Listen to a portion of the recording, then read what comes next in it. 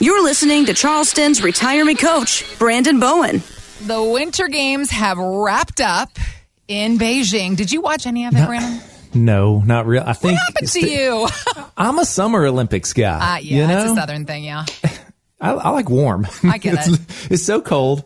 You know, I watched some of the figure skating. I mean, it was on and, you know, I'll flip it on and just, it's amazing. I can't ice skate at all. I can't either. It's so embarrassing. So I appreciate that skill there, but, you know, I did not watch anything. Well, I was into the snowboarding because I was wanting to watch Shaun White, you know, Flying Tomato, 35 years old. This is his last Olympics. I was really, really hoping he was going to medal. He didn't. He missed it just by a few points. He got fourth place in the end. But, I mean, no doubt, like one of the most incredible Olympic careers. He basically invented the snowboarding sport for the games. Yes. Did you read this article, though, about the medalists, the prize money that they earn from medaling? Did you see that? For United States, a gold medal earns the athlete $37,000. Silver medalists get about $22,000. Bronze medalists get about $15,000. But wait, there's more. Apparently, the United States is one of the lower paying countries for medal winners. Really? Yeah. So there's cash? There's a cash award, but then in other countries, there's one, Malaysia, apparently if you win a gold medal, $238,000 and a lifetime monthly allowance of $1,200. So they get a pension. Whoa. That's a whole new way to think about becoming a professional athlete, I guess in Malaysia anyway. Golly. Well, I mean, because they're never going to sell those precious metals, you know, the actual hardware they get, you know, they're going to keep that. That's probably most valuable. Right. But so they need a little cash, and because most of them don't have sponsors. Right. Right. Yeah. I mean, I'm all about that. I mean, so much hard work. That's right. I think that it's really great how some of these other countries really rise up for the support of the athletes. I'm sure there's some politics involved there, and I do not want to get involved in that conversation. Please do not at me, as the kids say today. Yeah. But it brings up an interesting point, thinking about how somebody can work so hard their whole life towards one goal, creating this dream for themselves, and then getting to a certain place. And if you haven't properly planned for yourself financially, things can really take a turn for the worse. Thinking about the area of life that you help your clients with, Brandon, and taking all that money they work so hard to earn and save for their retirement years. And you have to ask yourself, will your budget change after you leave the working world behind? Probably, but not necessarily the way that you think it's going to.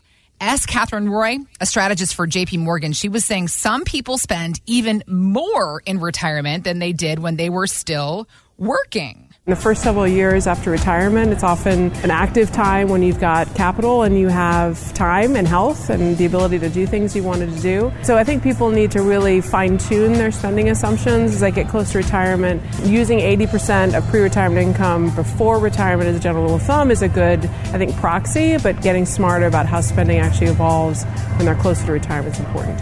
She made some really good points there, this idea of being young and active and healthy in your early years of retirement, Brandon. When you are working with your clients, how do you help them decide how much they can safely withdraw without them having to lie awake at night stressing about running out of money? Yeah, so we have to work backwards. We have to, you know, kind of work ourselves into that number right there. So what we do know when people come in is I say, okay, I need you to put together pen to paper, pencil to paper, and come up with a budget.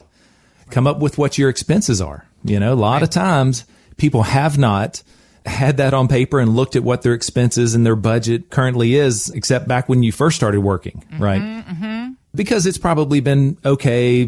Things aren't very tight. You're making good money.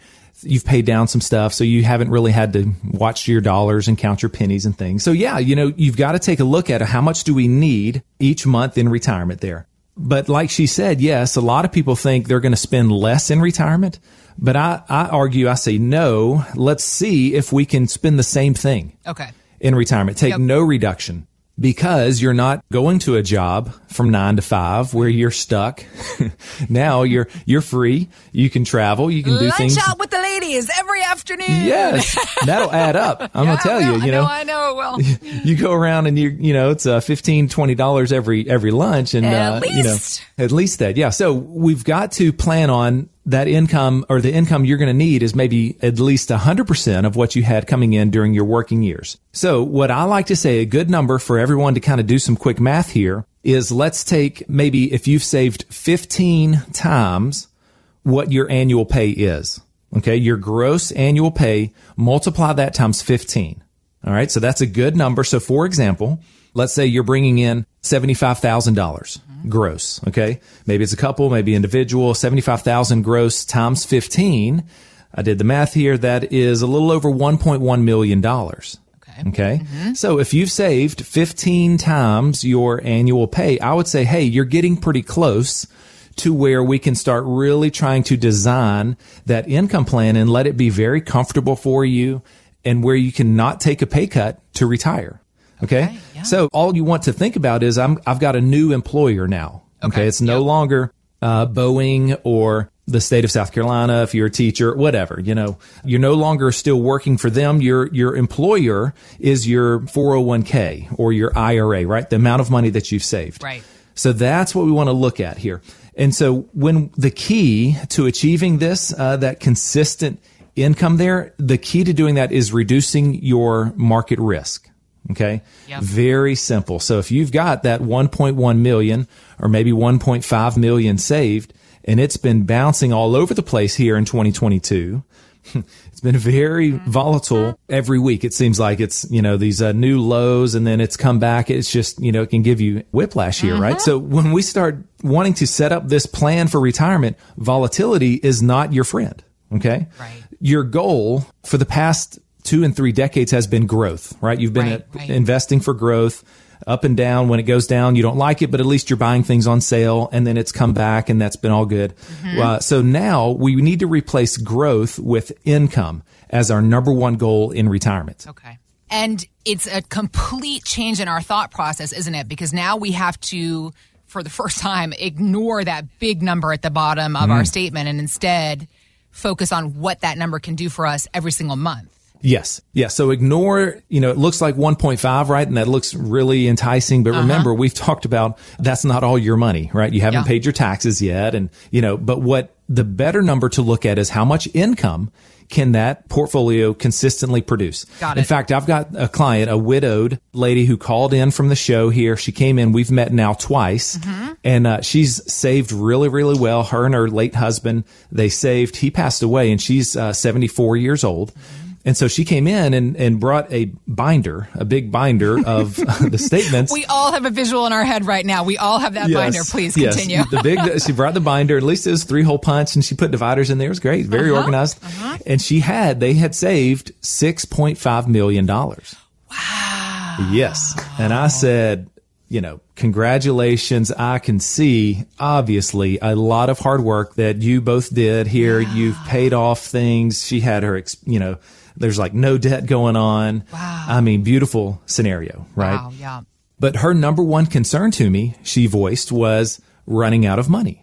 And I bet you're like listening. Which is wild to think about that a woman with $6 million to worry about that. Yes, I know. And she's taking the RMD now, of course, and just doing a few things with the kids and grandkids, but that's her big concern. And that tells me she's been focused on that big number because it's very big. They were very aggressively invested, but the idea of income here was foreign to her. They've never seen the portfolio set up to produce, nice, consistent income to them. Got it. Okay. Yeah. So that's what we did. I then went to work and I analyzed all of those holdings, and gosh, they were taking massive risk in the wrong tax status. They were growing tax deferred accounts, where they're still paying all of those gains are taxable. They've got individual accounts and 529 accounts for the grandkids. And those 529, 75% of it was in bonds and cash. Oh, really? And I'm like, what? Wait, hang on. These accounts over here are for the grandkids, unless they're seniors in high school where they need this money next year. And she was like, no, they're still like in middle school. And I was like, why are they not invested for growth? Right. Yeah. It was just a big mess. They were pursuing gains in the wrong type of accounts. So what we did is I then put together a full plan, a full second opinion talking about, hey, if we reposition these accounts in these areas here designed for income, then you can have potentially a much better experience. And I said, how does $375,000 a year in income sound? Did her jaw just drop?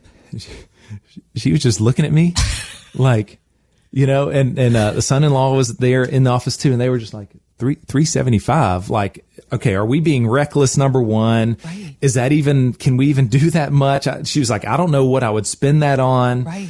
You know, and I was like, we are not being reckless because we've got 3 really nice buckets that are designed for low risk, high income, maybe some increasing income there, reducing the fees.